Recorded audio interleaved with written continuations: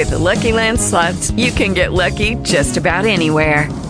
This is your captain speaking. We've got clear runway and the weather's fine, but we're just going to circle up here a while and get lucky. No, nothing like that. It's just these cash prizes add up quick. So I suggest you sit back, keep your tray table upright, and start getting lucky.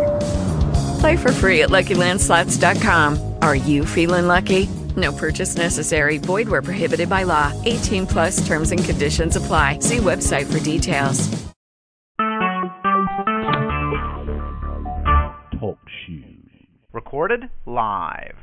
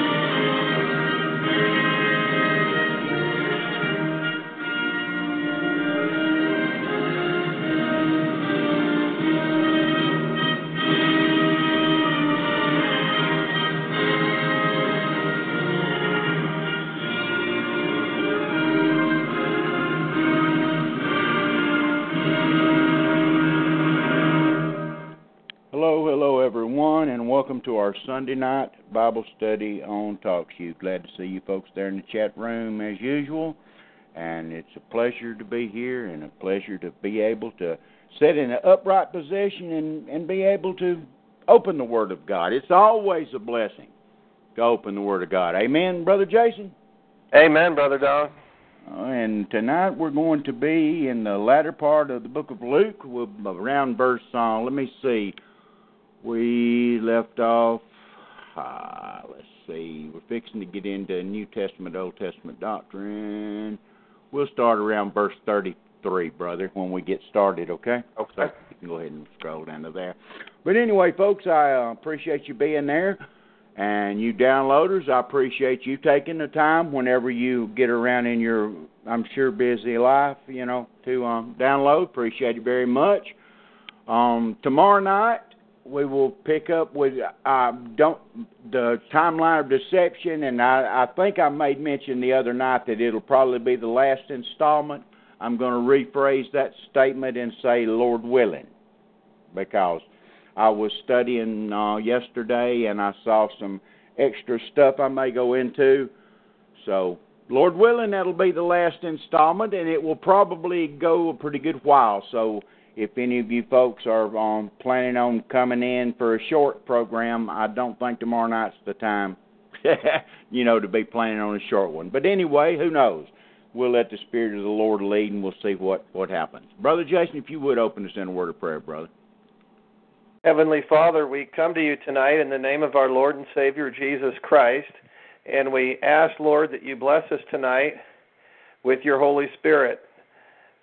We also hold Brother Don up to you, Lord. We ask that you heal his pain, Lord. We ask that you heal him in every way, Lord, and renew him spiritually and physically and give him the energy to get back on his feet, Lord. We also ask that you give him a blessing in any other ways that this negative event that he had has affected his life, financially or otherwise. So we ask that your intervention on that, Lord, and your blessing. And we also pray for those, Lord, that would download the program, that you would speak to their hearts, Lord, and open their eyes and their hearts to you. We ask all these things in the name of our Lord and Savior, Jesus Christ. Amen. Amen. Amen, amen, amen. Folks, that just you hear me, if you've been with me for any length of time, you know that I teach a doctrine that has been dropped by 99.999% of Bible-believing Christianity here in the last days. You know that I teach the doctrine of Christian suffering and the reasons for it and the necessity of it and the surety of it, all right? And it's something that was originally taught as part that was part of Christian doctrine for 1,000 years, over 1,000 years. Okay? And just remember this. Anybody can praise God when things are fine. See, this is not mind-blowing. This is not no, deep, dark doctrine or mystifying nugget. This is just the plain truth, but it's not applied. Anybody can thank God when things are going well. When the kids are well, when the body's in good shape, when the air's clean, when the sun's shining, anybody can say, praise the Lord. Anybody can take a 5 minutes out of their so busy schedule that they can spend 5 minutes in prayer with the one that created them and give them the opportunity. Should be able to anyway. It's when the chips are down. It's when, and this has nothing to do with sadistic, what do they call it? Sadomasochism, something like that. This has nothing to do with that. This is Christian doctrine. This is biblical doctrine, what I'm talking about right now. All right? Being able to thank God for your pain. Because if the Lord told the truth and the book is correct, He said all things work together for good to them that love God, to them who are the called according to His purpose. And right above that, Paul says, for I reckon that the sufferings of this present time are not worthy to be compared with the glory which shall be revealed in us. And right above that, he's talking to the Christians, he says, such and such is going to be this way after ye have suffered a while. Peter says, beloved, think it not strange concerning the fiery trials which is to try you, as though some strange thing happened unto you. But rejoice, inasmuch as ye are partakers of Christ's suffering. See, whatever the suffering, whatever the mental anguish, the psychological pain, the physical pain, it doesn't have to be nails in the hands and feet and a crown of thorns, folks. It's the suffering part that's the perfecting process. It's the bills that you can't pay. It's it's terminal. It's the lawyer handing you a paper that says your old lady has left you, see?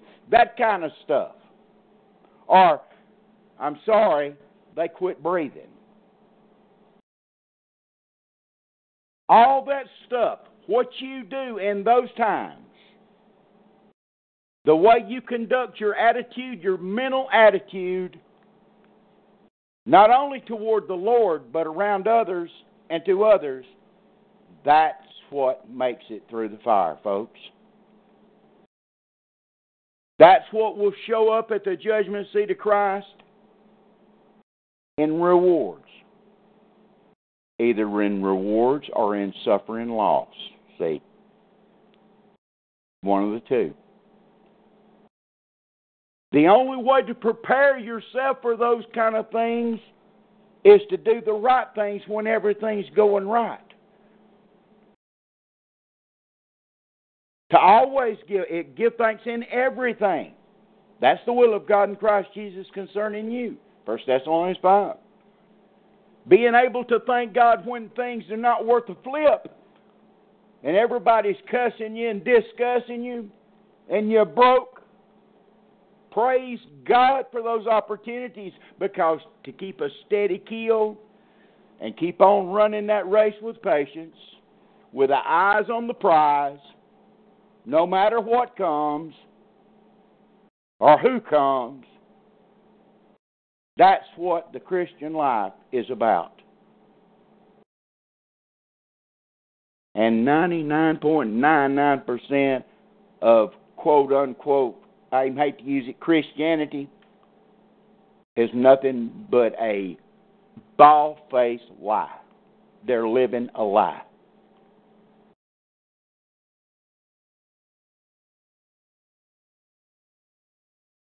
I've got some people that I talk to and communicate with, brothers and sisters. And we talk about this stuff every now and then. And I have seen growth personified in some of these individuals. There's one in particular I'm thinking about right now. I know about 8 months ago, if things got bad, they got all bent out of shape, and the person's going to know who I'm talking about. But praise the Lord. I believe in giving credit where credit's due. But I've watched the growth of these individuals, and that's where I get off. That's where I shout and see the fruits of the labor. I've seen attitudes change when things come up now. It's approached from a different angle, with a different outlook. See, that's the Spirit of God working in the individuals.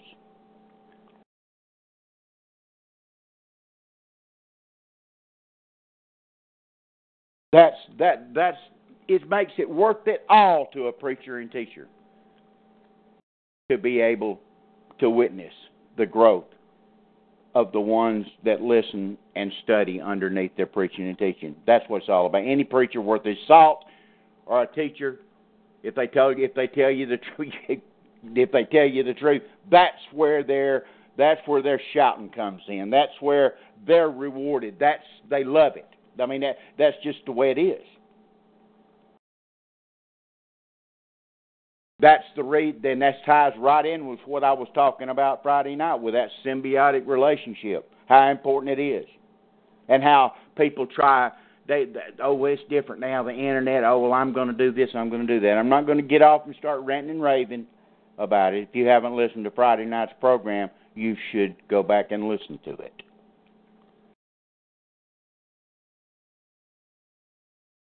That symbiotic relationship is so important. I mean, do you think Paul spent all that time joking around when he was talking about the members of the body, how important each member was to one another? If you ain't striving toward any of that, will you please tell me how that's being obedient? No, it's being just the opposite. All the excuses don't hold water. And they won't hold water at the judgment seat of Christ either. Hey, if I can see it, and I point the problems out, whether you accept it and do anything about it or not is immaterial.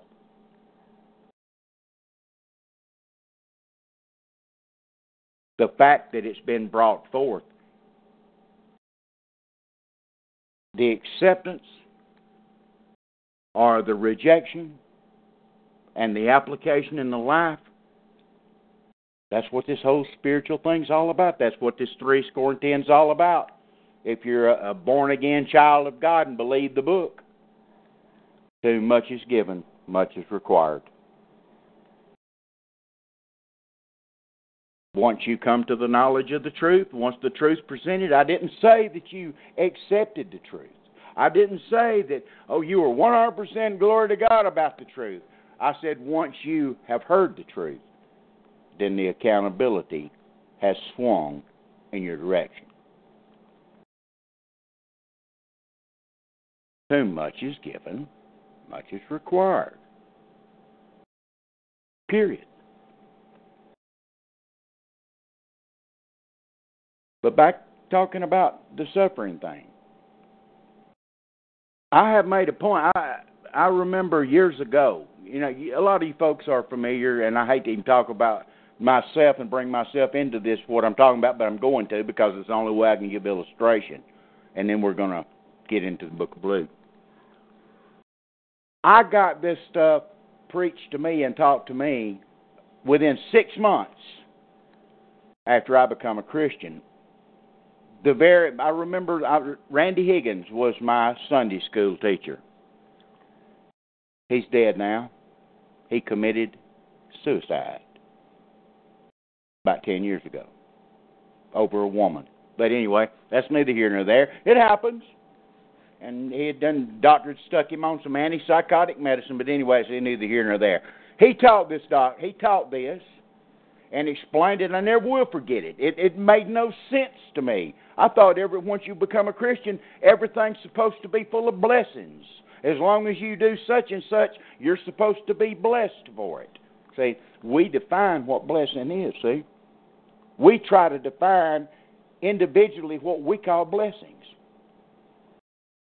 completely forgetting that an omnipotent, omnipresent, sovereign God is the one that determines what blessings are, because He knows the beginning to the end. He knows what you need. He knows what you need, what you don't need, and He knows when to put it in your life and when to take it out of your life for the perfecting process to be put into place for you to be able to do what you're expected to do, see? But anyway, back to Randy Higgins. This made no sense to me because I had this idea about Christianity and about the Bible. Oh, you're just supposed to do this, and everything's supposed to be wonderful, wonderful, wonderful as long as you did that. If you did bad, then everything was supposed to be bad. If you did good, everything's supposed to be good. That's the biggest lie out of the pits of hell that's ever been told when it comes to teaching the Word of God. Okay? But that's what you hear out there. And 3/4 of the New Testament absolutely spits in the face of that prosperity, everything ought to be all right doctrine. Well, look at the condition of the people. Look at the condition of your people around you.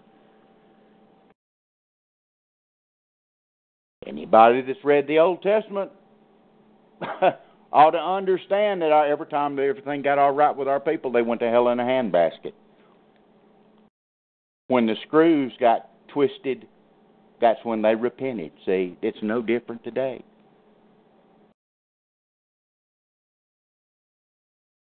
No different in the individual life. You take the national Israel and pull it down on the individual Christian. It's no different.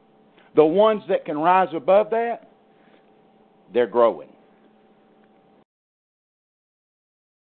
The ones that praise God during a time of pain, the ones that keep on doing what they're supposed to be doing whenever the screws are turned, that's the ones that are maturing. The ones that can only praise God, do certain stuff when they want to, when it lines up with their schedule, whenever it's convenient for them, nothing to them. Nothing to them. That's not my opinion. That's what the book says. Paul said, I keep myself in subjection. Else, when I preach to others, I myself become a reprobate. I mentioned this the other night.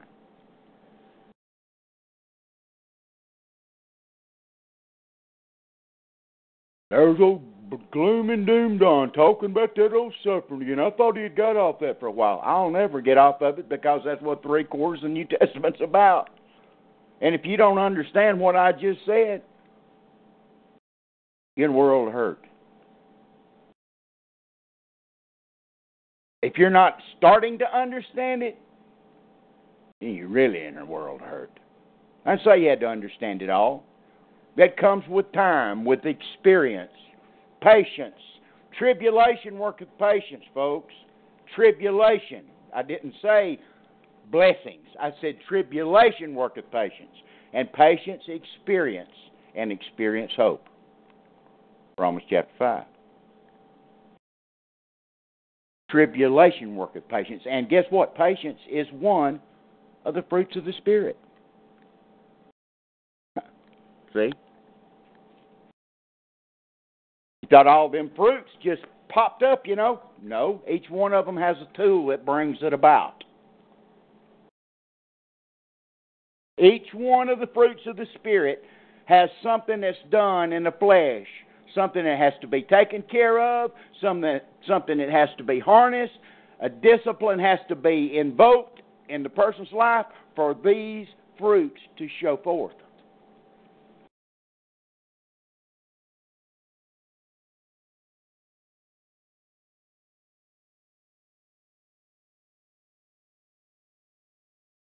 It's a battlefield, brother, not a recreation game.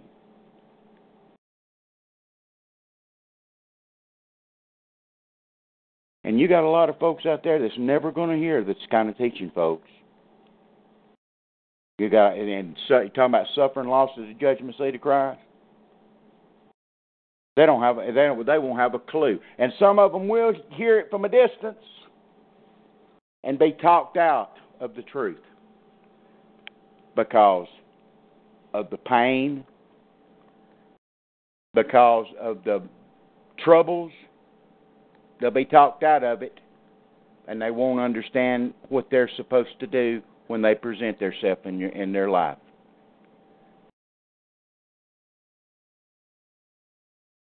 See, we get to rocking and rolling on the bicycle, going down across a flat plain amongst a bunch of beautiful flowers, and the Lord sets up a few tacks right underneath the dirt for you to run over, to see if that smile is going to stay on your face when you hit those tacks and the tire goes flat, and you have to push the bicycle for 15 miles to get the tire fixed. It's going to see if you still do the same thing. It's going to see if you still make those telephone calls and say, "Hey, brother, how you doing? Just wanted to let you know I'm praying for you."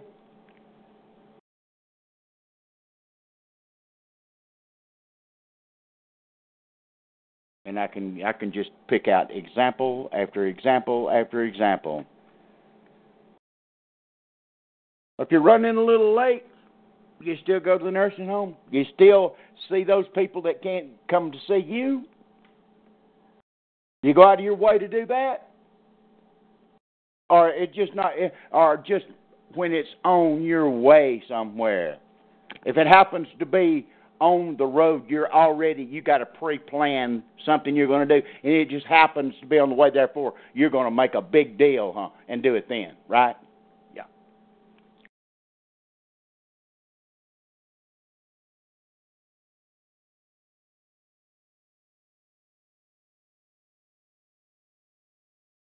I would wonder if everybody did to you and did according to the way you do to others, huh? Wonder if they did that.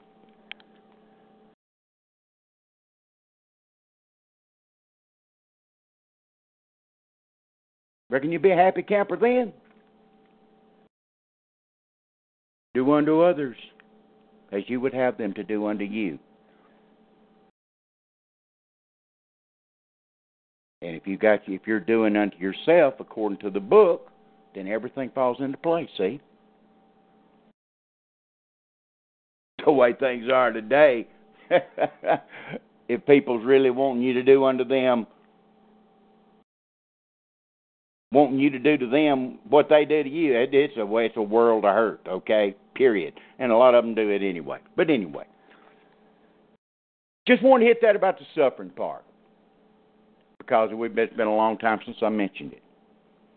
And like I said, that's the big deal in your life.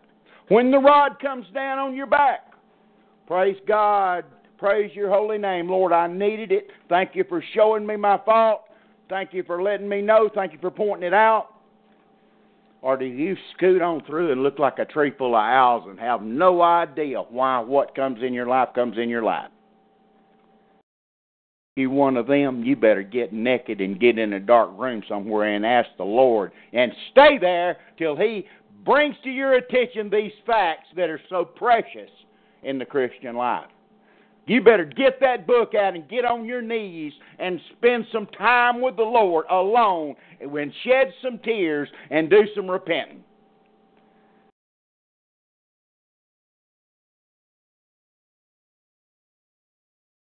Bad things happen to good people for a reason, folks. The Father knows best. The very fact that He scourges and chastens you just for being His son. Every son gets it in the neck. Every son. And the ones that don't get it ain't His. Pure and simple, or either the Word of God's a lie. There ain't no context. That ain't taking nothing out of context, folks. We read it the other night. I've read it many times. I hope it sinks in. I keep thinking maybe if I read it enough, it will sink in. And that can be a topic of conversation sometimes. That way you know it's sunk in to some folks.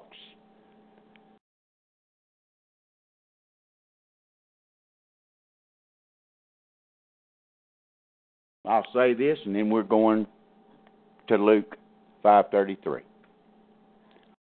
Whomsoever the Lord loveth, he chastens and scourges, E-V-R-Y, every son whom he receives. That's every. It means in the Greek, every. Every son whom he receiveth. And if ye be without chastisement, that's that scourging and chastening, whereby all, A-L-L, are partakers. If you be without it, if you don't get it, you're a bastard and not a son. That ought to ring a whole new bell in some folks' ears about what they should pay attention to in their life. If you go scrubbing to throwing everything to the side, oh, that's just a coincidence, that just happens. You know, crap happens, except they use something else. To a Christian, crap just don't happen. And if you're not reaching and grabbing it and dealing with it in your mind and with the Word of God and finding out what the problem is, then you're in a world hurt.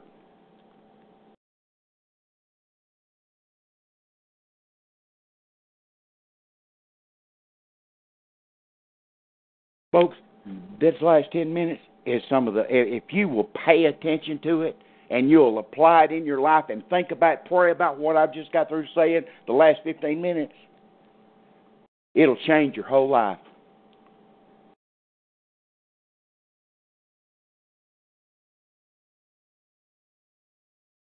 Because that's one of the biggest parts of the Christian walk. That helps you readjust your life. That helps you confess things that are not copacetic with the Father. If you do something and all of a sudden something happens upside your head. But see, the way it works with the Lord, He'll let you go on and do the same thing over and over and over again till you get sick and tired of it. And then boom! Now, if you've been studying the Word of God and you've been faithful and disciplined and doing the things you were supposed to do, when the boom happens, you'll remember what you did. You'll get the opportunity to repent of it. Yeah, you'll be begging the Lord, show me what I've done wrong, Lord, so I can take care of it. Show me where to be more obedient. I've made excuses for it long enough, Lord. It's time to put it into action, Lord. Because you want perfection. It's called a perfecting process.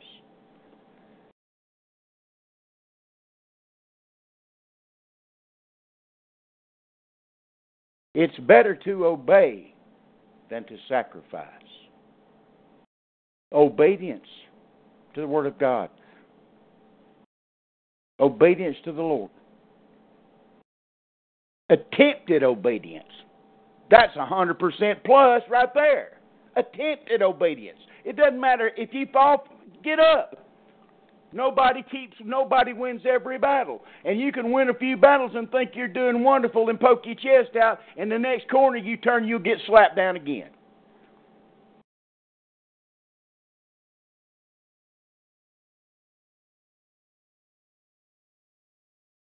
Such is the Christian life.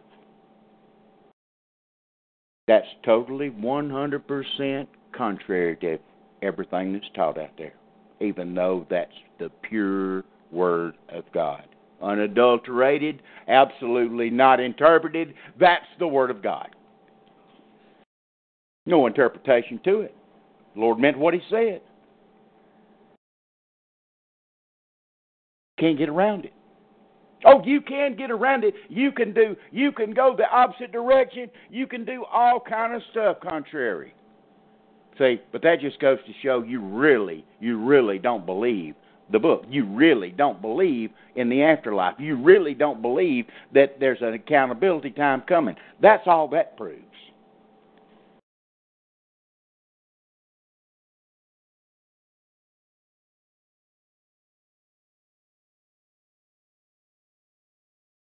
And unbelief, the Lord don't put up with it too much. He don't like that at all. He'd rather you be believing and applying and stumbling and falling on your face than to just mark it off with unbelief.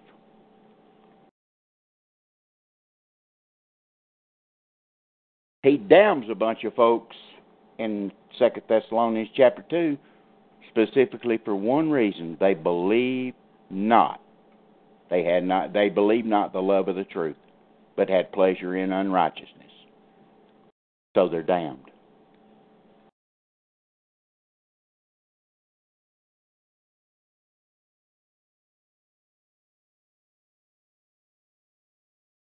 So just run around and find somebody that'll pat you on the back and say, oh, I'm white, I'm an Israelite. Oh, just go on and get you somebody that'll just rub you down with sugar.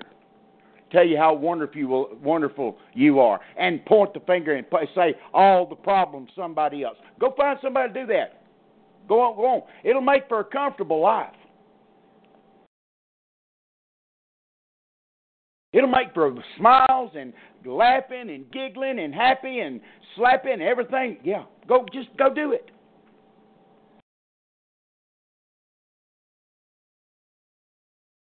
And watch what happens in the end.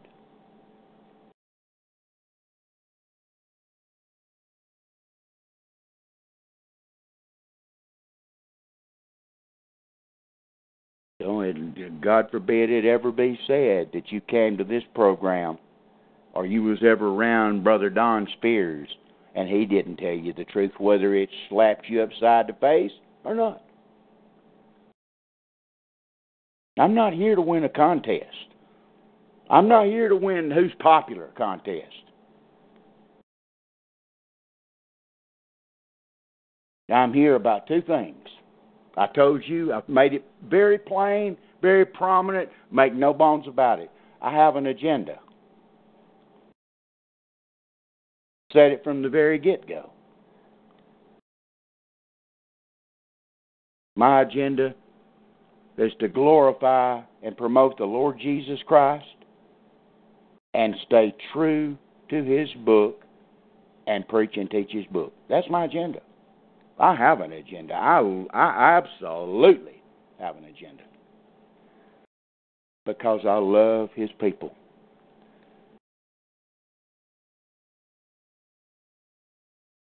The kisses of an enemy are deceitful, folks.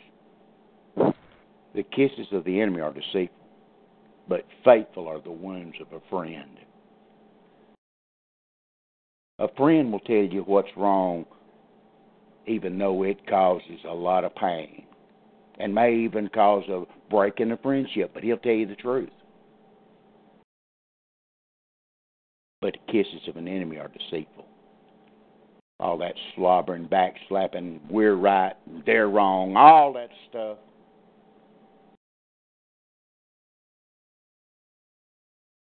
You're so genius and great and wonderful. How come you let it get in this condition? See, don't hold water when it's put to the test of the fire, folks. Anyway, enough of that.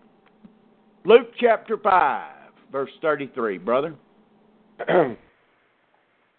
Oh, I'll do something different. Is anybody in the chat room got any questions about what I just got through saying? Anybody got any questions about what I just got through saying?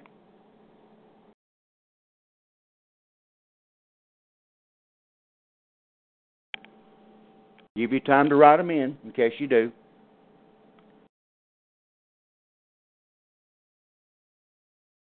I'll ask the question while it's fresh on your mind.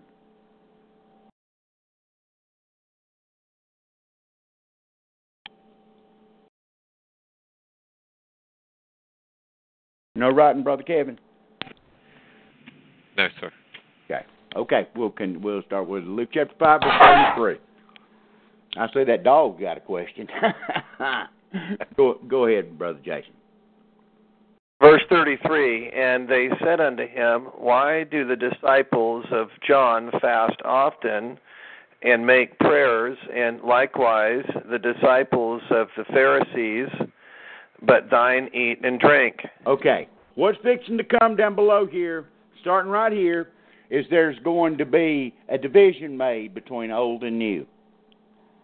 There's going to be a division. There's going to be a separation. The Lord's going to show you. He's going to tell you there's a separation coming, and it's starting here.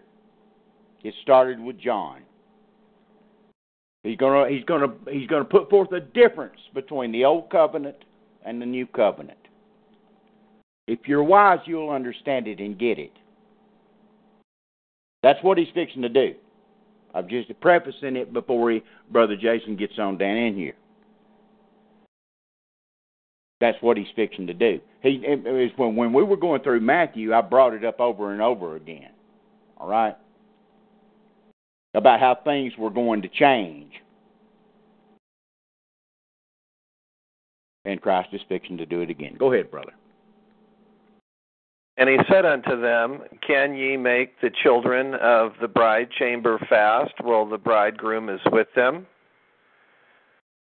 But the days will come when the bridegroom shall be taken away from them, and then shall they fast in those days. Okay. In other words, there's a time to do something because of the situation, and a time not to. That's plainly what he's saying. That's what he's trying to get across. He's going to get a little deeper as he goes on. Verse 36, brother. And he spake also a parable unto them, No man putteth a piece of a new garment upon an old. If otherwise, then both the new maketh a rent, and the piece that was taken out of the new agreeth not with the old.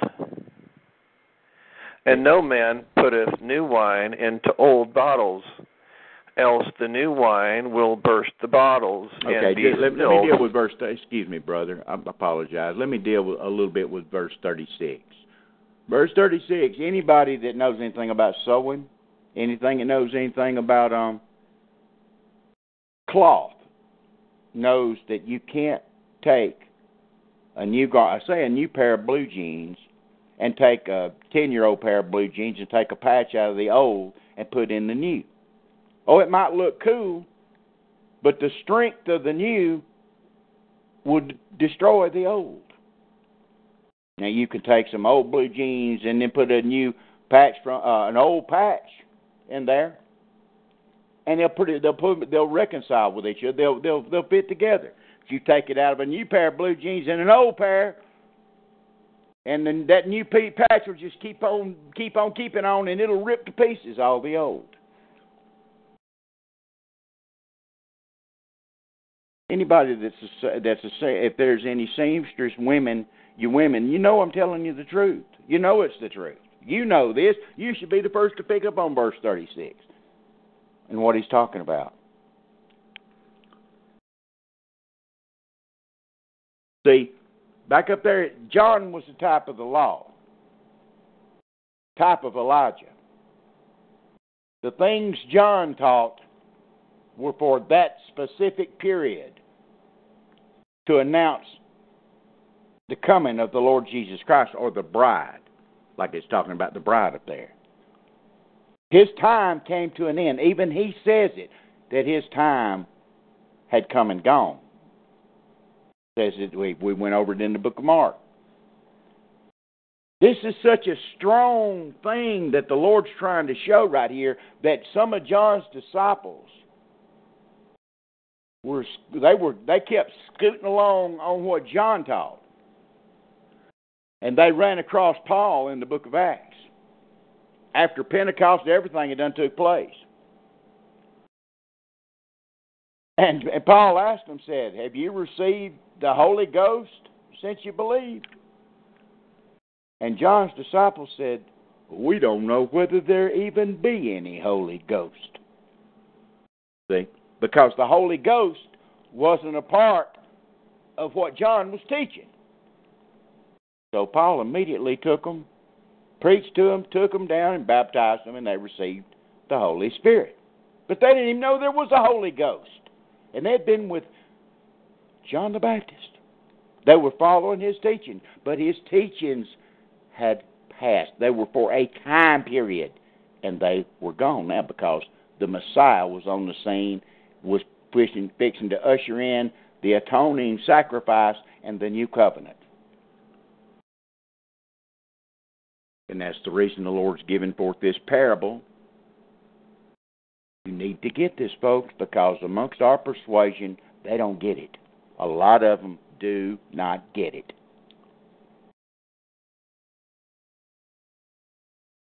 Continue, brother. And no man putteth new wine into old bottles, else the new wine will burst the bottles, and be spilled, and the bottles shall perish. But new wine must be put into new bottles, and both are preserved. If any man be in Christ, he is a new creature. Old things are passed away. Behold, all things are become new. Continue, brother. No man also, having drunk old wine, straightway desireth new, for he saith, the old is better. And they do. They're still doing it to this very day. They're still doing it to this very day. It is so important that this get across that Paul wrote a whole book dealing with this. 6 chapters right in the middle of the book, in the book of Hebrews.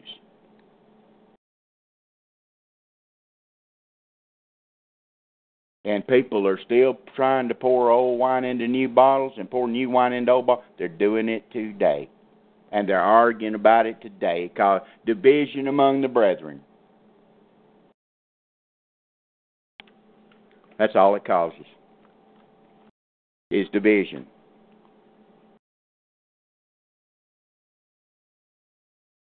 No edification, just division. We're supposed to be given to edification. That's what Paul said. We're supposed to do the things that edify, not divide. But, if you teach the truth, it don't matter. It's going to divide. The Word of God's a sword, folks. A two-edged sword. It cuts both ways. It's sharp and powerful.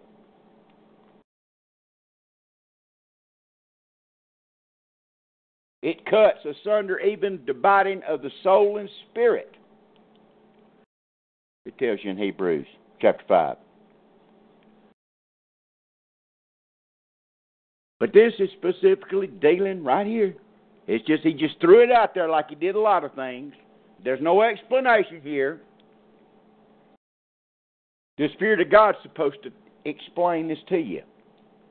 You're supposed to be spiritually attuned to what he's talking about. See, it should be cataloged in your brain. That's why you have to study to show yourself approved unto God, a workman that needeth not to be ashamed of these things, rightly dividing the word of truth. Rightly dividing the word of truth. And my God, when we get to the book of Acts, you'll see what I'm talking about. And in other words, if you don't see what I'm talking about, you just go back and start at the beginning.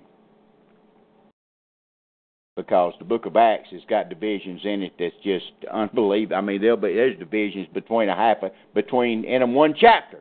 There's a division of time in the book of Acts.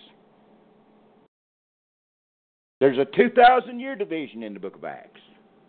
And the Lord's just getting them primed for it. Go back and read verse 33 all the way through to the end of this chapter again, brother, please. Verse 33 to verse 39. And they said unto him, Why do the disciples of John fast often and make prayers, and likewise the disciples of the Pharisees, but thine eat and drink? And he said unto them, Can ye make the children of the bride chamber fast while the bridegroom is with them?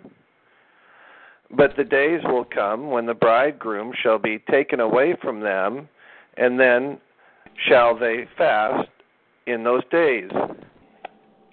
And he spake also a parable unto them, No man putteth a piece of a new garment upon an old.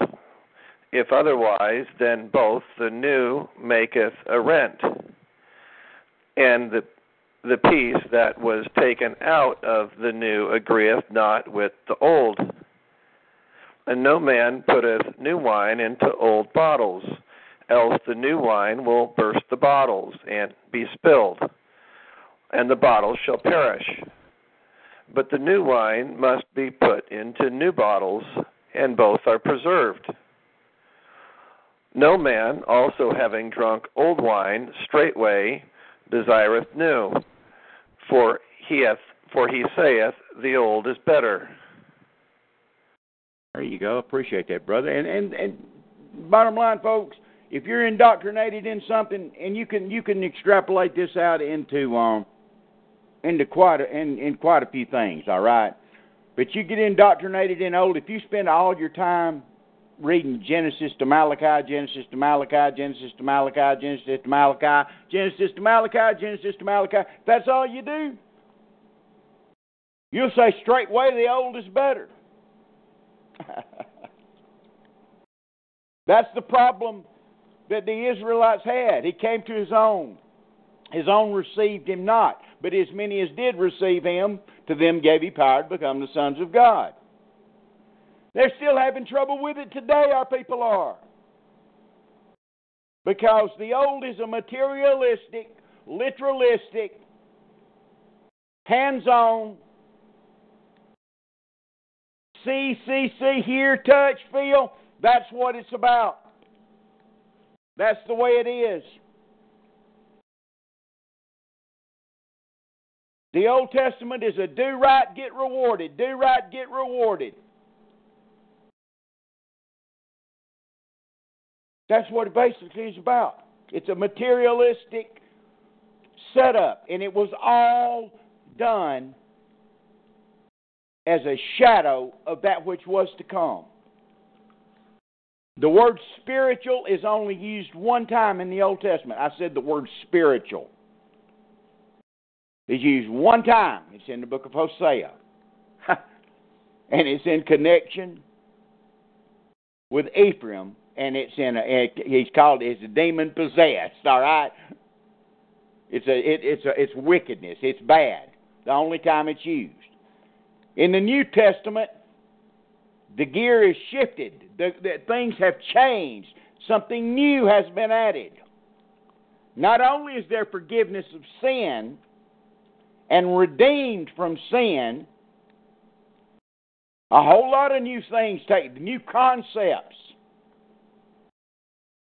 Not that the old was bad. The old accomplished what it was supposed to accomplish. It set forth the pattern. It's all shadows, it tells you in the book of Hebrews. At least you think I'm kidding. Turn to Hebrews, Brother Jason. Because I know a lot of you there have not went and listened to the teaching in the book of Hebrews, and some of you don't have a clue what I'm talking about.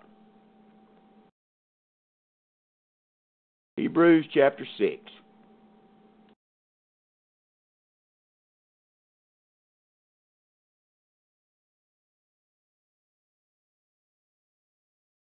Just start reading, brother. Hebrews chapter 6.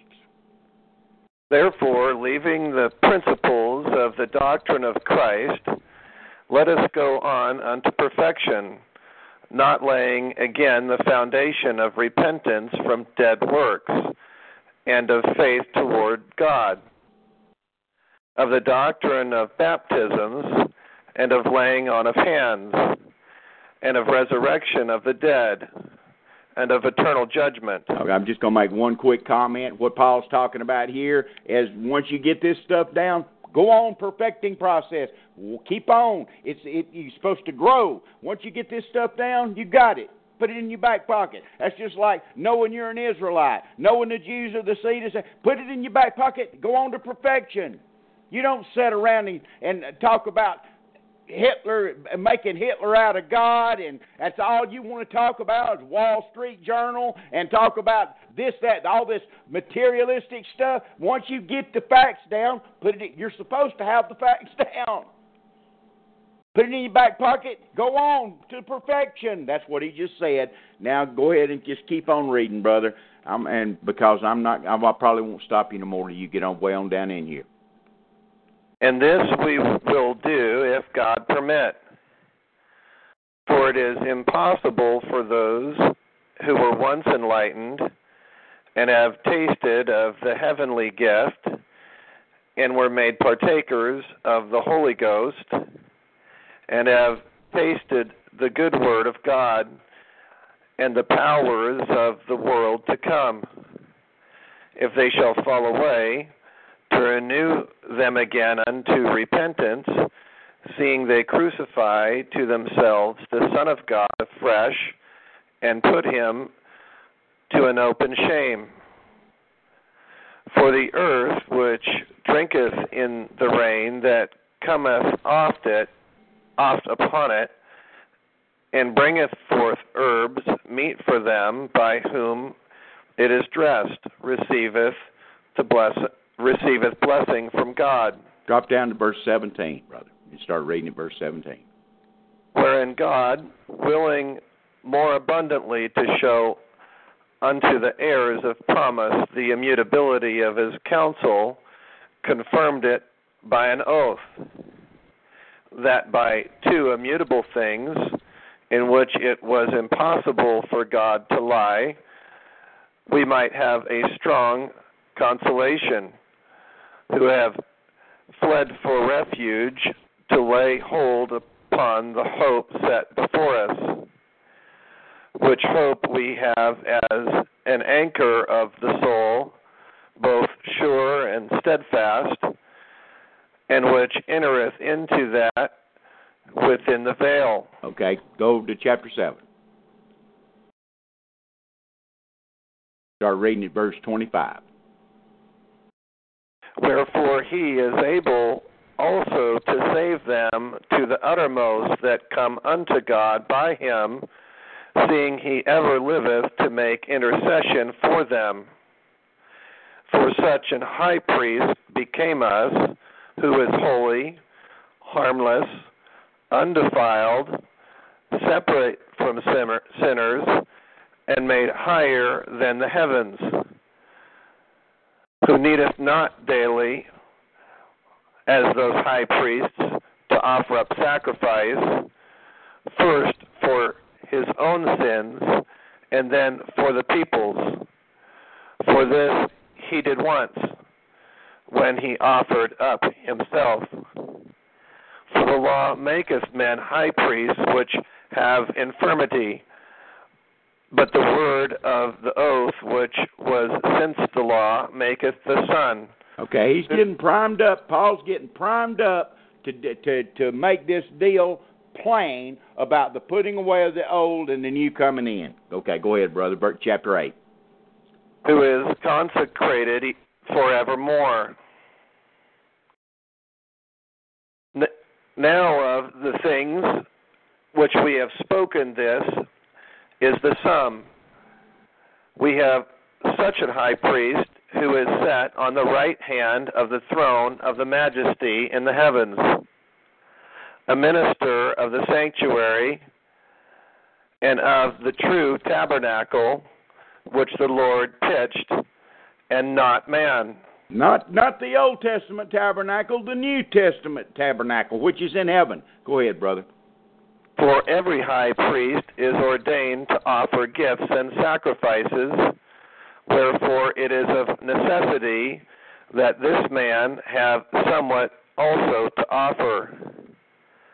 For if he were on earth, he should not be a priest, seeing that there are priests that offer gifts according to the law, who serve unto the example and shadow of heavenly things, as Moses was admonished of God, when he was about to make the tabernacle, for see, saith he, that thou make all things according to the pattern showed to thee in the mount. Okay, to sum all that up, hey, Paul's just saying everything that was done before time, everything that the priests did, the sacrifice, and all the way they made the tabernacle, everything the way the tents were set up, everything was an example of the heavenly. The earthly was an example of that which was to come. Drop down to verse 6, brother. But now hath he obtained a more excellent ministry, by how much also he is the mediator of a better covenant. Read that verse again. But now hath he obtained a more excellent ministry, by how much also he is the mediator of a better covenant, which was established upon better promises. Okay, the new covenant, the New Testament, has better promises and is a better covenant. The old did exactly what it was supposed to do, to set up the new, foreshadow the new. Go ahead, brother, verse 7. For if that first covenant had been faultless, then should no place have been sought for the second. Okay, the first covenant is what? Exodus, Deuteronomy, Numbers, Leviticus.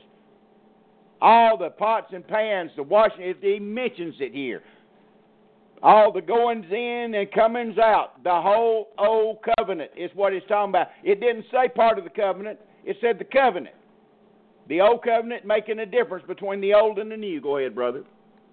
For finding fault with them, he saith, Behold, the days come, saith the Lord, when I will make a new covenant with the house of Israel and with the house of Judah. Okay. He said, the days come. This is Jeremiah chapter 31 that he's quoting here.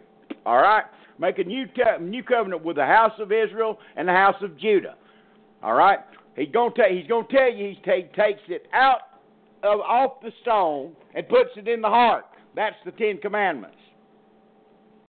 He's going to tell you that. He's going to write the law in your heart. Go ahead, brother. Not according to the covenant that I made with their fathers in the day when I took them by the hand to lead them out of the land of Egypt, because they continued not in my covenant, and I regarded them not, saith the Lord. The old covenant. They couldn't keep it. They could not keep it no matter what they did. That's the whole covenant. It didn't say part of the covenant. It said the covenant, the covenant, the covenant. There's no halfway, three-quarter way. He said the covenant. Go ahead, brother.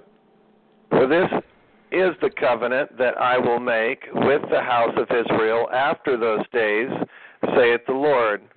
I will put my laws into their mind and write them in their hearts, and I will be to them a God, and they shall be to me a people. And they shall not teach every man his neighbor and every man his brother, saying, Know the Lord, for all shall know me.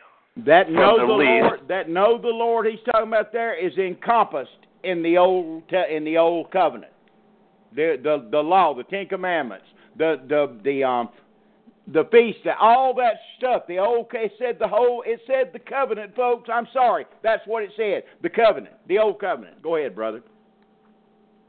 From the least to the greatest, for I will be merciful to their unrighteousness and their sins.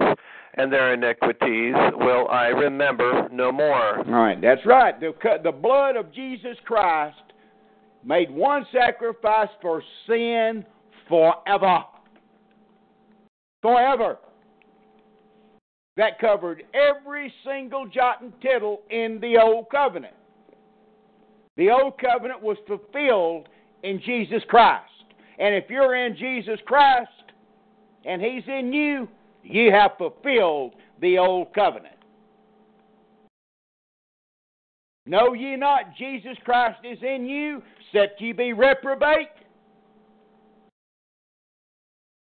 That's one of the mysteries of the new covenant. Christ in you, the hope of glory. Colossians chapter 1, verse 8. Continue, brother. In that he saith, a new covenant he hath made the first old.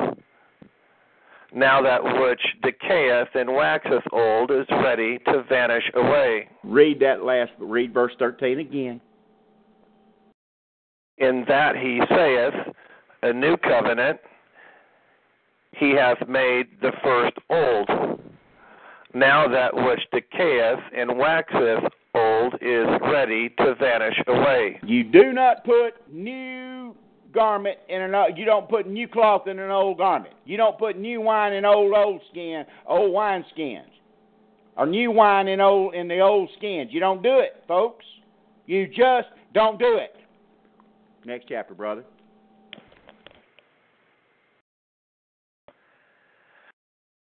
Then, verily, the first covenant had also ordinances of divine service and a worldly sanctuary. For there was a tabernacle made, the first, wherein was the candlestick and the table and the showbread, which is called the sanctuary.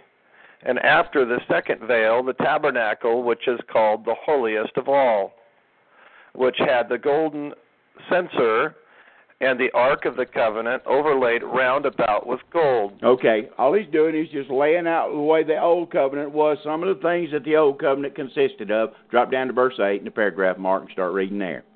The Holy Ghost, this signifying that the way into the holiest of all was not yet made manifest, while as the first tabernacle was yet standing.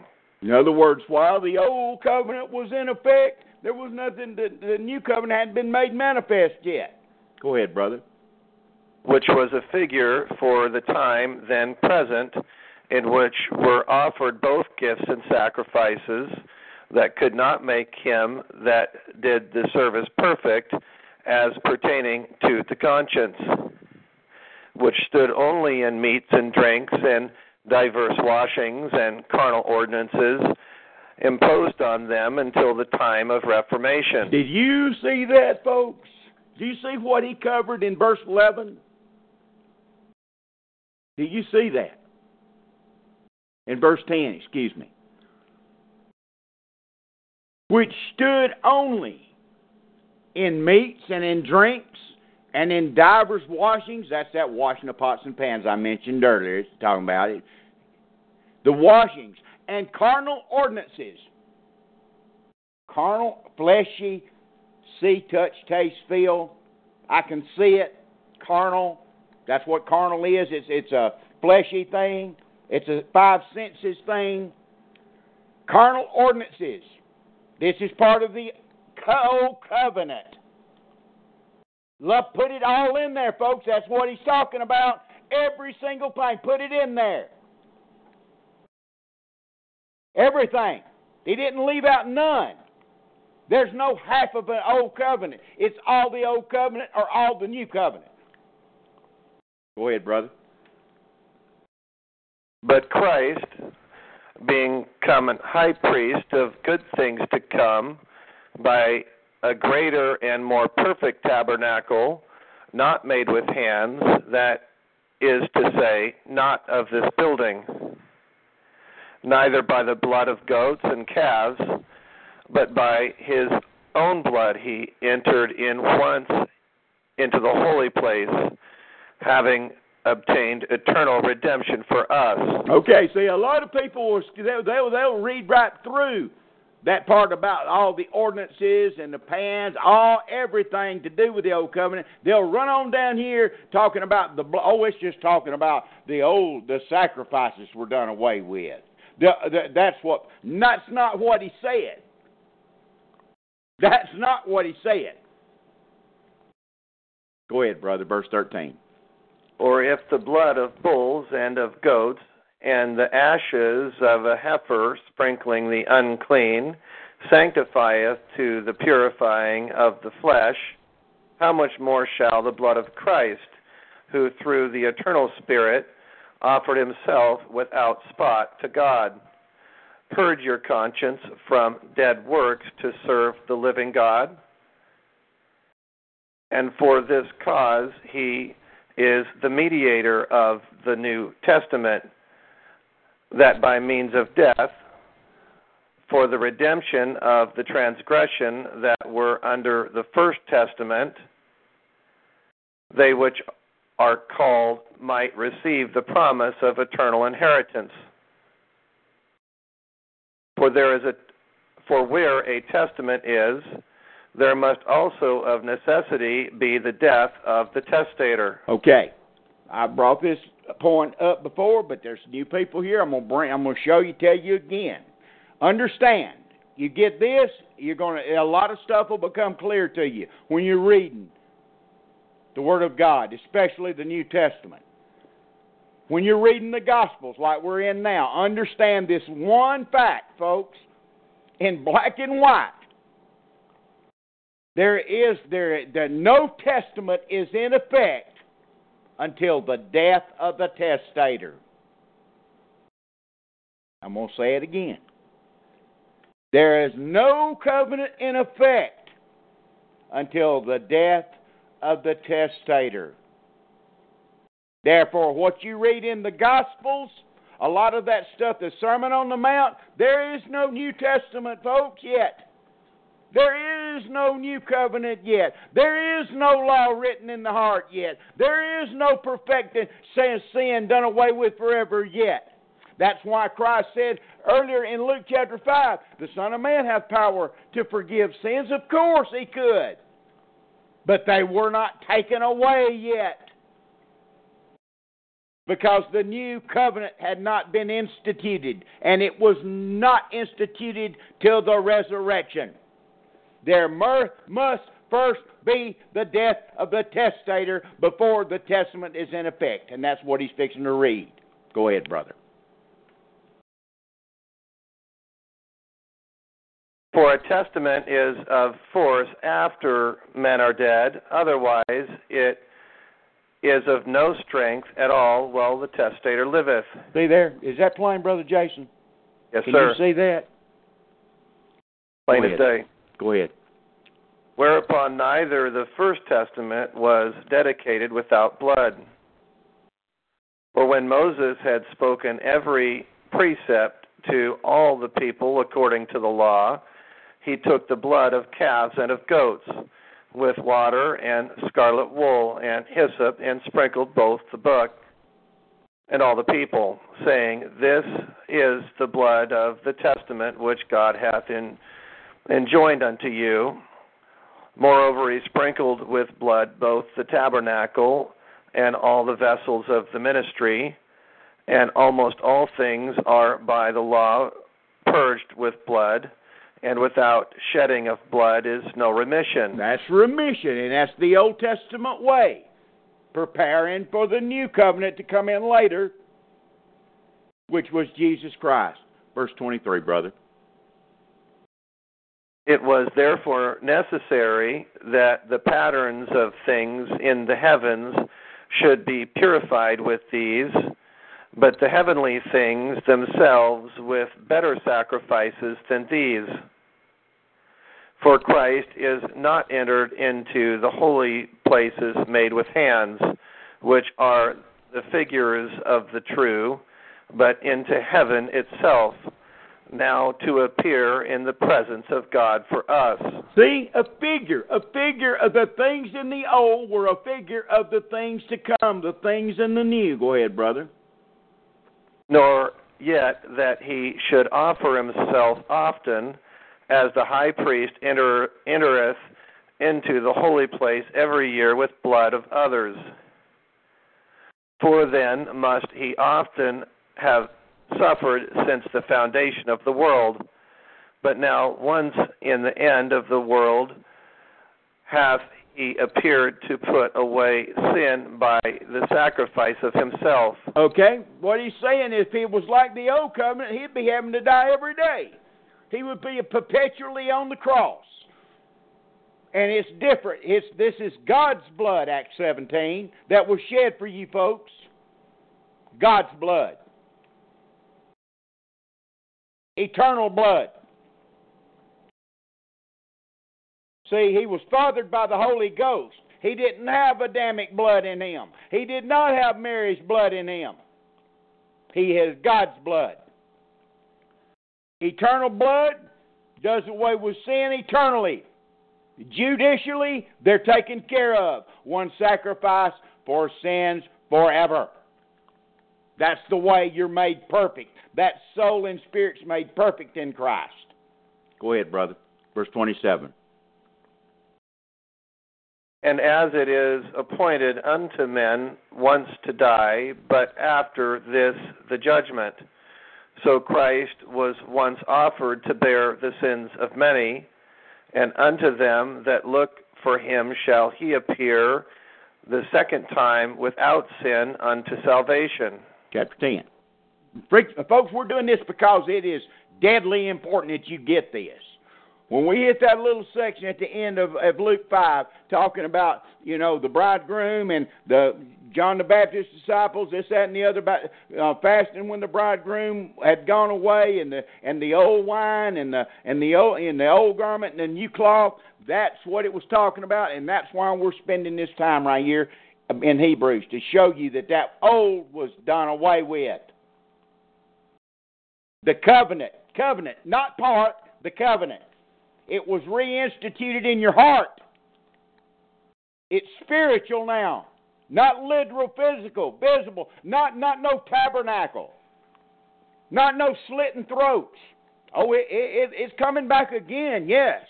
The last 8 chapters of Ezekiel. But that's a whole different study, and we spent I don't know how many programs explaining that and going through that.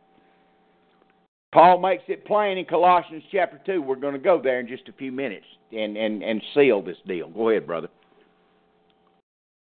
For the law, having a shadow of good things to come, and not the very image of the things, can never, with those sacrifices which they offered year by year, continually make the comers thereunto perfect. For then would they not have ceased to be offered, because that the worshippers once purged should have had no more conscience of sins. But in those sacrifices there is a remembrance again made of sins every year. And it was in the old covenant. There was every year, get a sacrifice, go back, take care of the year's sins. There's some folks out there, and I'm thoroughly convinced of this, and I know I've dealt with some of them personally. I can hear it in their voice. They would love to be able to sacrifice goats and bulls. They would love to be able to live like hell for a year and take a clean, spotless lamb in and slit its throat every year. They could live like hell and make one sacrifice and remit those sins for take care of those. They would love that. Why do I say that? Because there's more commandments and there's more things of obedience in the new covenant than you could ever find in the old.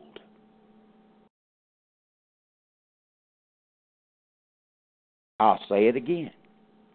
There's more commandments and ways to do things you're supposed to do in the new covenant, under the new covenant, than there ever was in the old. And these people see that. That's why they spend all their time in the Gospels and in the Old Testament. In the Gospels and in the Old Testament. They'll just give lip service to the epistles. Because the epistles demand obedience. The epistles demand sacrifice of self. The Old Testament didn't. It was a shadow of things to come. That's why they just give lip service to the epistles. They don't even know the epistles. They don't know nothing about the new covenant. They'll quote Jeremiah 31, "The law's written in your heart." Yeah. What about the 500 million commandments you're given in the new covenant in the epistles? By Paul, James, and John. And Peter. What about them? All those commandments are for fellowship and reward. Continue, brother. For it is not possible that the blood of bulls and of goats should take away sins. Wherefore, when he cometh into the world, he saith, Sacrifice and offering thou wouldest not, but a body hast thou prepared me. In burnt offerings and sacrifices for sin thou hast had no pleasure. Then said I, Lo, I come. In the volume of the book it is written of me, to do thy will, O God. Above, when he said, Sacrifice and offering and burnt offerings and offering for sin thou wouldest not, neither hadst pleasure therein, which are offered by the law. Then said he, Lo, I come to do thy will, O God. He taketh away the first, That's that the first he may covenant. establish the second. There you go. He taketh away the first, that he may establish the second. And you can't have the second if you're trying to mess with the first. He did away with the first so he could establish the second. Can you get any plainer, Brother Jason? Say. No, sir. Verse 10. By the which will we are sanctified through the offering of the body of Jesus Christ once for all. Once for all, sanctified, set apart for all those 50 million commandments by the Apostle Paul, John, and Peter, and James.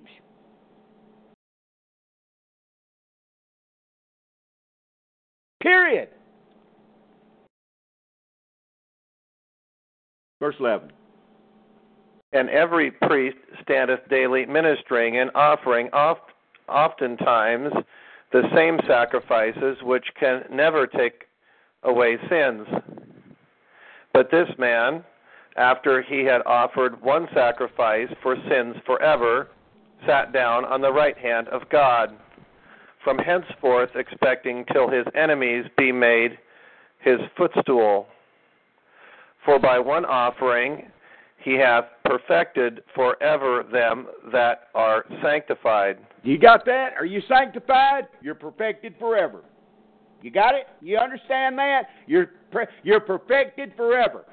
Now, do you understand why the doctrine of spiritual circumcision is so important that you understand? That 90% of you folks couldn't quote and explain to save your life that I've slobbered about and went through over and over and over again so you could get it? The soul and spirit are perfect. They cannot sin. They are sealed to the day of redemption. The Spirit of God separates the flesh from the soul and spirit. Therefore, you cannot sin because you're born of God. 1 John chapter 5. You cannot sin because you're born of God. Not the real you, not the one on the inside, not the one that's going through the perfecting process, not the soul and spirit, not the inward man, but that outward man will sin every day. If he used to drink liquor, he'll still like to drink liquor. He'll want to drink liquor. He'll smoke dope. He'll want to smoke dope.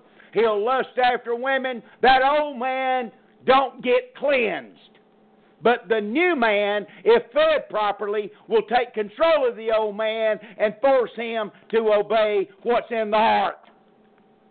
That's New Testament, pure biblical doctrine.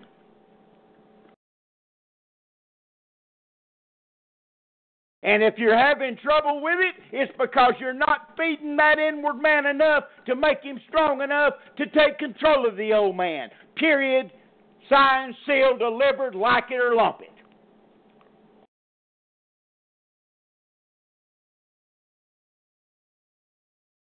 That's why they don't want to deal in the epistles. That's why they want to stay back in Exodus, Numbers, Deuteronomy, and Leviticus.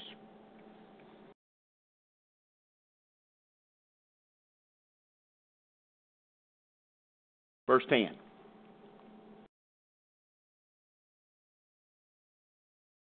Verse 16, also brother. is a witness to us, for after that he had said before, this is the covenant that I will make with them after those days, saith the Lord. I will put my laws into their hearts, and in their minds will I write them, and their sins and iniquities will I remember no more. Now where remission of these is, there is no more offering for sin. Having therefore, brethren, boldness to enter into the holiest by the blood of Jesus, by a new and living way which he hath consecrated for us through the veil, that is to say, his flesh, and having an high priest over the house of God, let us draw near with a true heart in full assurance of faith, having our hearts sprinkled from an evil conscience and our bodies washed with pure water. Let us hold fast the profession of our faith without wavering, for he is faithful that promised. And let us consider one another to provoke unto love and to good works, not forsaking the assembling of ourselves together, as the manner of some is, but exhorting one another, and so much the more as ye see the day approaching. For if we sin willfully after that we have received the knowledge of the truth, there remaineth no more sacrifice for sins, but a certain fearful looking for judgment and fiery indignation, which shall devour the adversaries. That fiery indignation devours the lost, devours the adversaries, and it causes you to suffer loss. 1 Corinthians chapter 3, 2 Corinthians chapter 5, verse 10. If you disobey, if you do despite to the grace of God, there remaineth, see, there's no way to get cleaned up again forever. What we do, we confess our sins for fellowship, for stumbling and bumbling each day. That's for fellowship. Judicially, you're as good as there. You are there, according to Paul. You're seated with Christ in heavenly places. The inward man is sealed. He's got it made. He's there. Don't feel like it, does it? It don't feel like it. But during the perfecting process, the blood is still there for confession, for fellowship daily. If we say we have no sin, we make him a liar, and the truth is not in us. But if we confess our sin, he's faithful and just to forgive us our sin and to cleanse us of all unrighteousness. Context, fellowship with God. 1 John chapter 1. Don't believe me? Go read it. We read it the other night. The adversaries are burned up. They're burned. They're destroyed with this judgment, fiery indignation of God. And the ones that are sanctified suffer loss. Like I said, 1 Corinthians 3, 2 Corinthians 5. You better have a fear of God, folks. And I'm going to mention that big time tomorrow night. But anyway, go ahead, brother. Keep on reading. He that despised Moses' law died without mercy under 2 or 3 witnesses. Of how much sore punishment, suppose ye, shall he be thought worthy who hath trodden under the foot, I'll start at the beginning, I'm sorry. Of how much sore punishment, suppose ye, shall he be thought worthy who hath trodden under foot the Son of God, and hath counted the blood of the covenant wherewith he was sacrificed an unholy thing, and hath done despite unto the Spirit of grace. Folks, to whom much is given, much is required. You hear me quote that all the time. You're sick of hearing it. I'll keep on till you start puking, because that's how important it is that you understand this. Nobody's sliding through an easy street.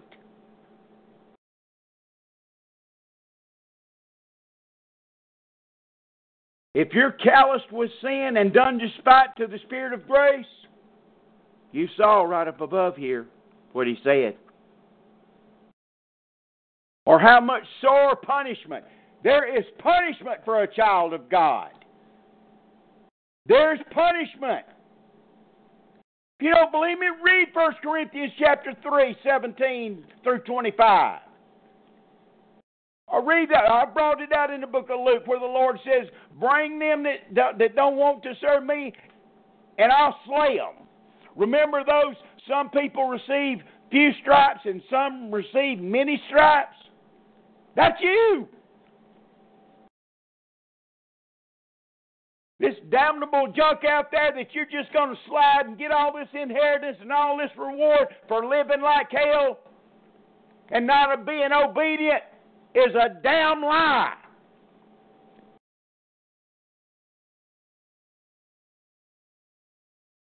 And until you people get the fear of God back in your heart and our people come together with the fear of God and it's restored, which it don't like it ever will be, but if it was, it would take the fear of God in our people to ever do anything again.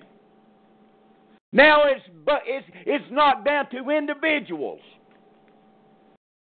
You have the opportunity to rule and reign over many cities. Our people have lost the fear of God.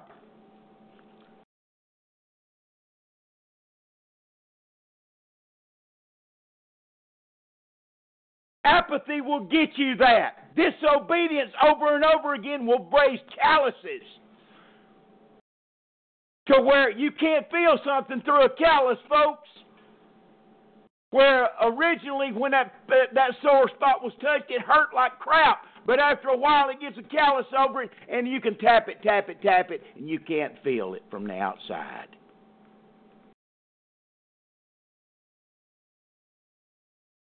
Confession, repentance, obedience is so important.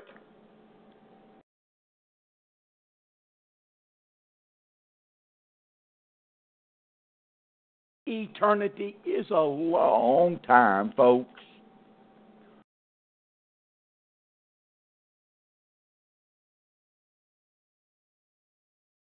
A long time.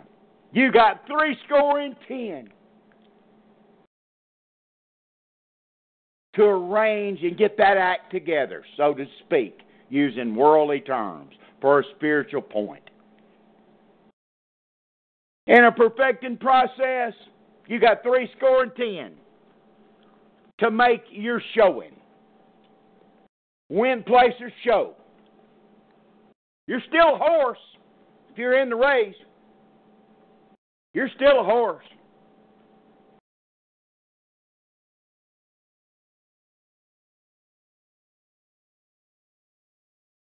You're still a son of God. But there'll be a period of time where you'll be wondering if you're not. You'll be wondering, doubting your own self when the pain comes down. No excuses, folks. There will be no excuses. Well, what about you? Better thank the Father that it's the motive that determines the judgment. The works. It's the motive. You better thank God that word sort, S-O-R-T, is in our English Bible. Because a lot of times when a person gets saved, they've so long and callous with so many sin that they'll squall their way through the last 30 years trying their best, their motives right, and they'll still mess up. But the Lord's merciful. He looks at the heart. Man looks on the outward appearance. God looks upon the heart. that judgment seat of Christ, every individual shall give an account of himself to God. Not no group think, not no group hug, not no national thing, individual thing. To save a reward for the things done in the body, whether it be good or bad.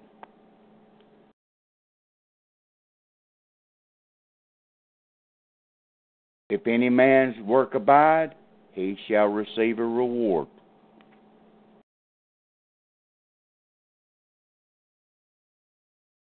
But if any man's work shall be burned, in other words, bad, and the motives was never right, he shall suffer loss.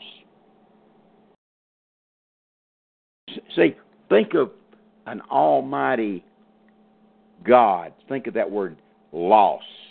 Suffer loss. And think of that picture in Revelation with the fire, with the fire coming out of his mouth.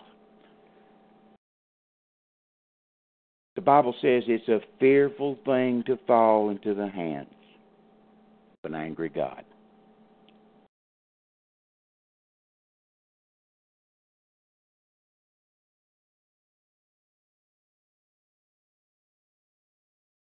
Well, you're just trying to scare us. You better believe I am.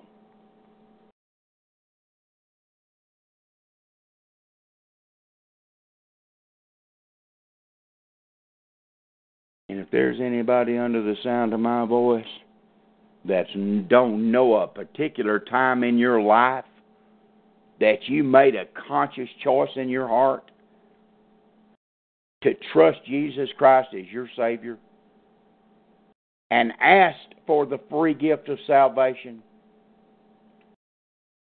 and asked for the taking away of those sins, I suggest you find a place and take care of that immediately. It's a fearful thing to fall in the hands of an angry God.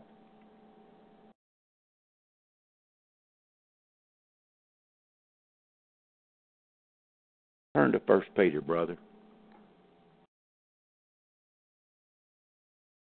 1 Peter chapter 4.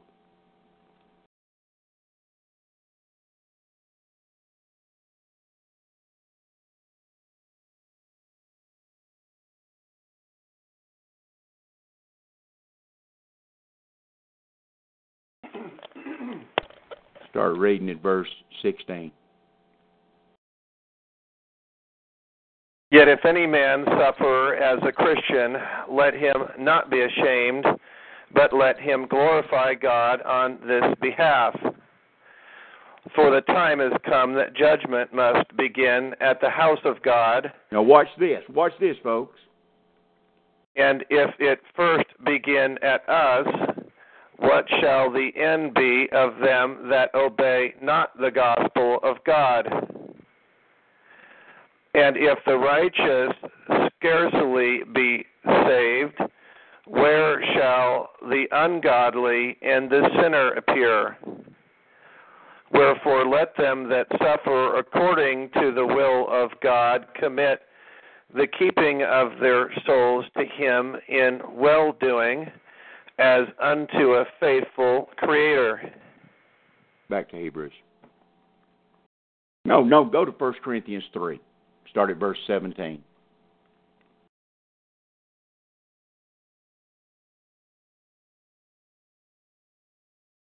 This is talking about you if you're saved, folks. This is dealing with saved people in the body of Christ.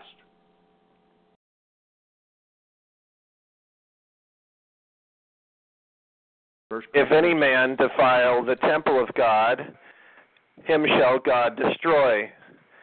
For the temple of God is holy, which temple ye are. Let no man deceive himself. If any man among you seemeth to be wise in this world, let him become a fool, that he may be wise. Go up to verse 10 and start reading at verse 10 and come right on down. According to the grace of God, which is given unto me, as a wise master builder, I have laid the foundation, and another buildeth thereon. But let every man take heed how he buildeth thereupon.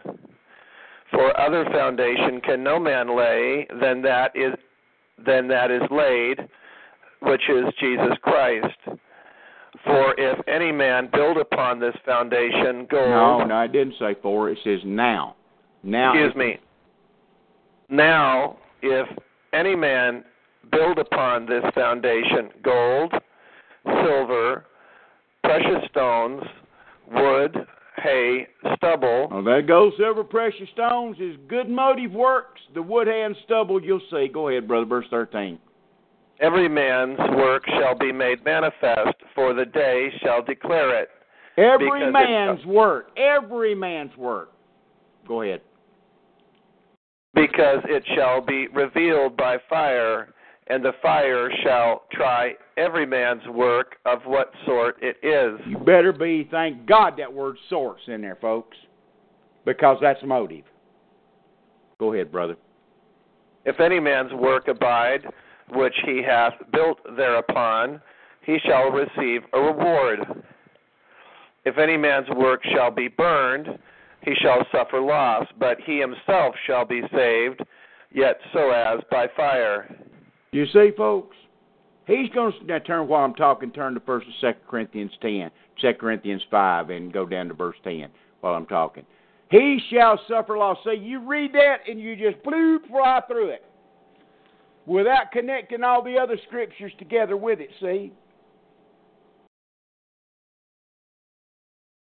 Without tying in the many stripes of the servant over in that we're going to deal with later on in Luke. Peter just told you if the righteous scarcely be saved, where does the sinner and the unbeliever appear? Scarcely. Do you know what scarcely means? Here it says, if any man's work abide, he shall receive a reward.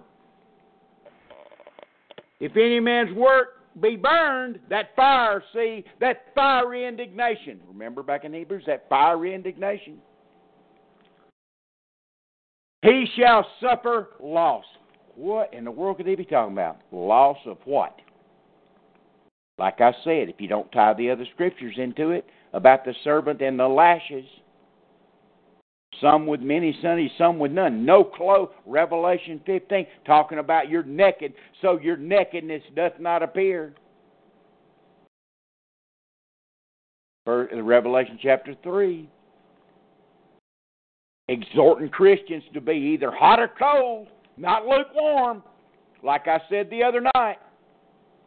Because of this reward deal, well, I'm just going to be glad to get there. You're already there if you're in Christ. You need to be concerned about what you're doing on the way there. Obedience. Obedience. Discipline. Discipline.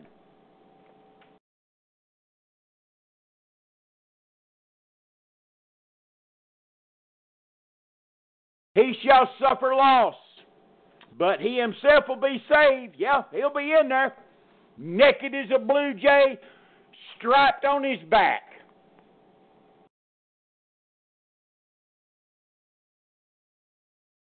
Yet saved, yet so as by fire. 2 Corinthians chapter 5, verse 10, Brother Jason, read it.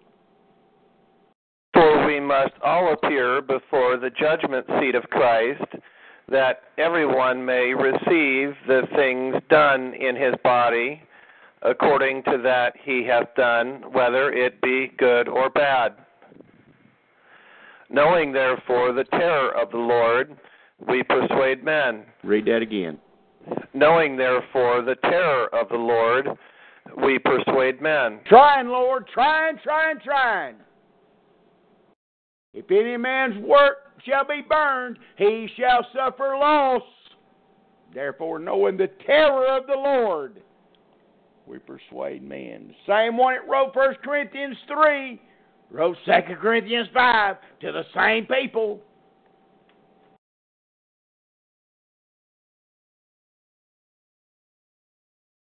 See, folks, this ain't got nothing to do with that white throne judgment in Revelation where the whole world's judged like a balance.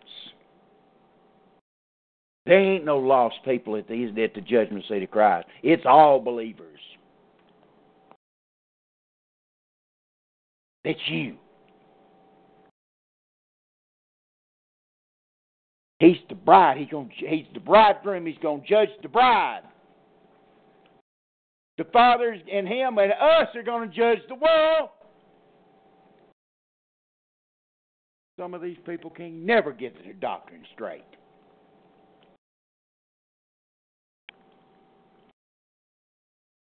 Back to Hebrews, brother, where you were at.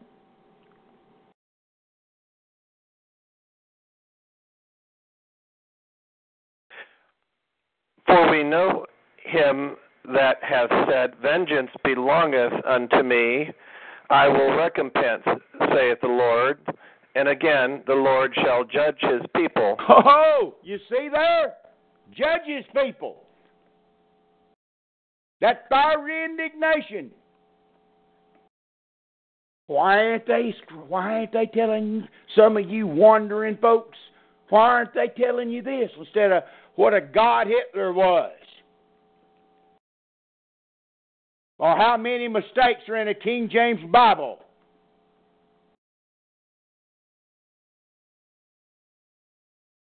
Or how the Jews are behind Hollywood. They all that crap.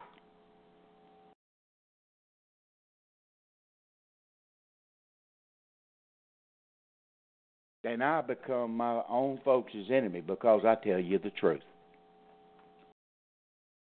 I wonder who really loves you and who don't. I wonder who really cares and who don't. God knows my heart. You reading, brother? It is a fearful thing to fall into the hands of the living God. You all got that? Hold on just a second, brother. You just be thinking about that while I get rid of this call.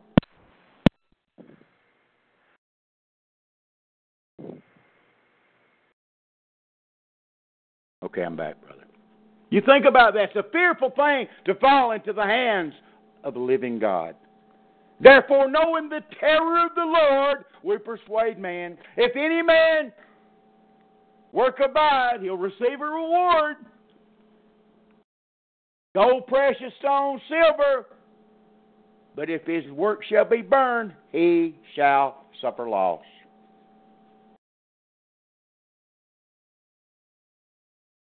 Remember that parable of the 10 virgins in Matthew 25?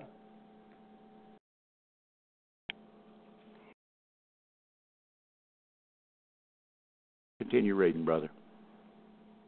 But call to remembrance the former days in which, after ye were illuminated, ye endured. I don't think that word eliminates is in Hebrews. After ye were illuminated. Yeah. Illuminated, ye endured a great fight of afflictions. See, they were illuminated. And what happened after they were illuminated? You can't beat it with a stick. Then came the great fight of afflictions. Go ahead, brother. Partly whilst ye were made a gazing stock both by reproaches and afflictions, and partly whilst ye became companions of them that were so used. Does that sound like a wonderful, glorious time after they became illuminated? Does it sound wonderful? Does it sound like only believe, only believe? Does that sound plant a seed, plant a faith seed? Does that sound like a prosperity gospel to you? Does that sound like white's right and we're all right and wonderful and everybody else is wrong? Does that sound like that to you?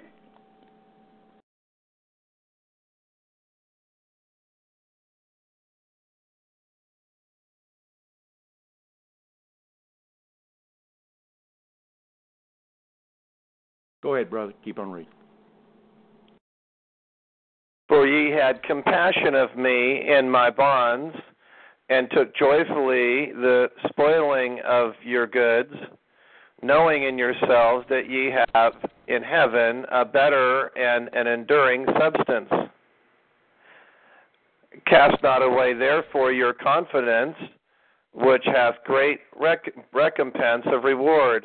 There you go. I mean, that plain, how much down to earth, plain, crystal clear. Crystal. No ambiguous, nothing.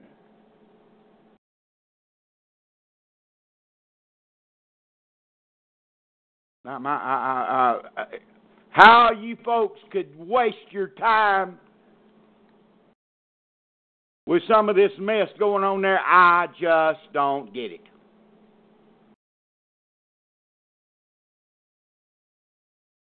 I know one thing, you get a little taste of the jail. You don't want the responsibility of knowing. Some don't want the responsibility of knowing. They think because if they don't know it, they won't be held accountable for it. Yes. Been there, done that. I've been through that. I've been through that level. Know all about it. Hoping, I know better. You're going to be held so accountable for so much because of all the blessing that the Lord has dumped on us as a people. You're going to be held so accountable. Brother Don can't even dream up enough to scream about.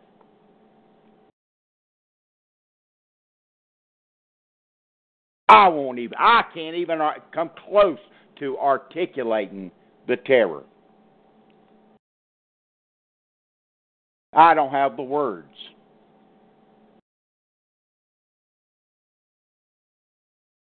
Too much is given, much is required.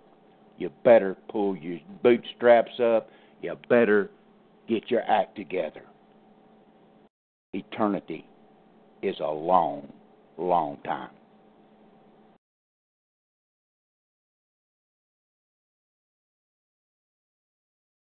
Heavenly Father, I thank you for this time we've had around your precious word tonight, Father. I pray that you would cleanse each and every one of us of any unforgiven sin, any wicked thought, anything that's in our minds, Father, that would keep us separate from you, Father. We come to the throne of grace now boldly, Father, asking you to forgive us of any sin in our life, something we don't know. Bring it to our remembrance so we can put it under the blood. Cleanse us all, Father, for fellowship with you. Give us strength, Father. Give us more grace. Give us the ability to set aside this old man, to feed the inward man, to where he just beats the dog crap out of that old man and takes possession and control in our lives and our fellowship for you. Help us to be more obedient, Father, to obey the commandments that's laid down for us in your word. To forget that our wants are secondary, and third, that you are the number one, others are next. Ours should be last, Father. That's what true joy is all about. Jesus first, others next, and ourselves last. That's true joy. Father, we thank you so much for the conviction of the Holy Spirit. For the conviction of the Spirit, Father, we would know when we were screwing up, and we'd get beat all to pieces and not know why. Father, thank you so much. Thank you so much for everything you do for us.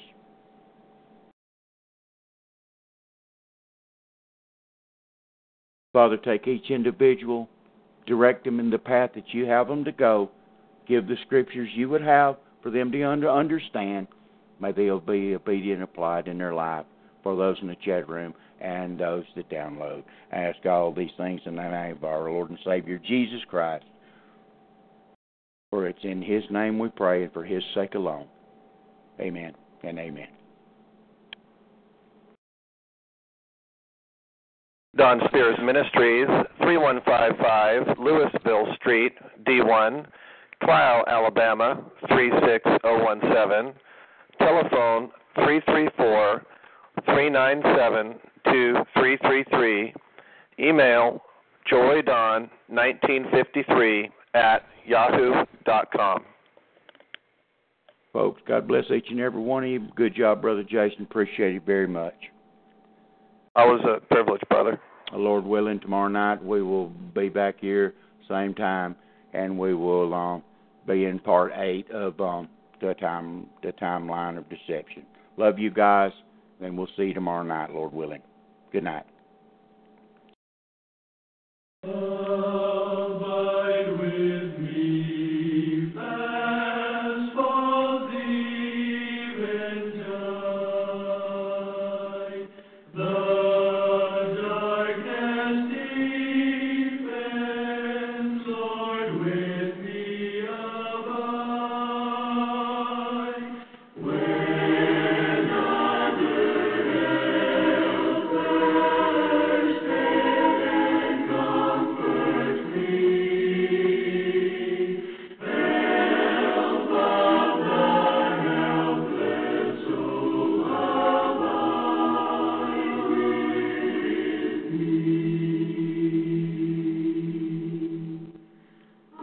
I need thy presence every hour. What but thy grace can tempter's bow? Who like thyself my guidance take and be? Through cloud and sunshine, oh, abide with me.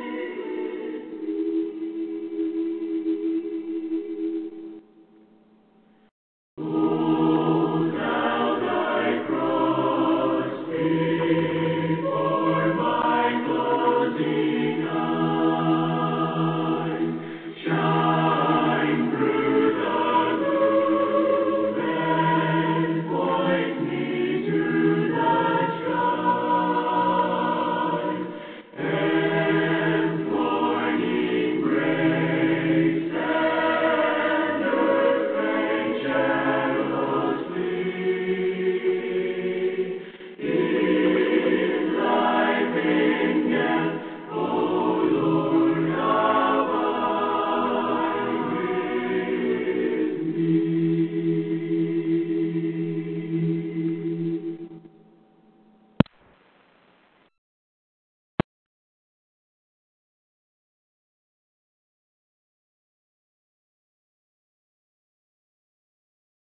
Lucky Land Casino, asking people, what's the weirdest place you've gotten lucky? Lucky? In line at the deli, I guess? Aha, in my dentist's office.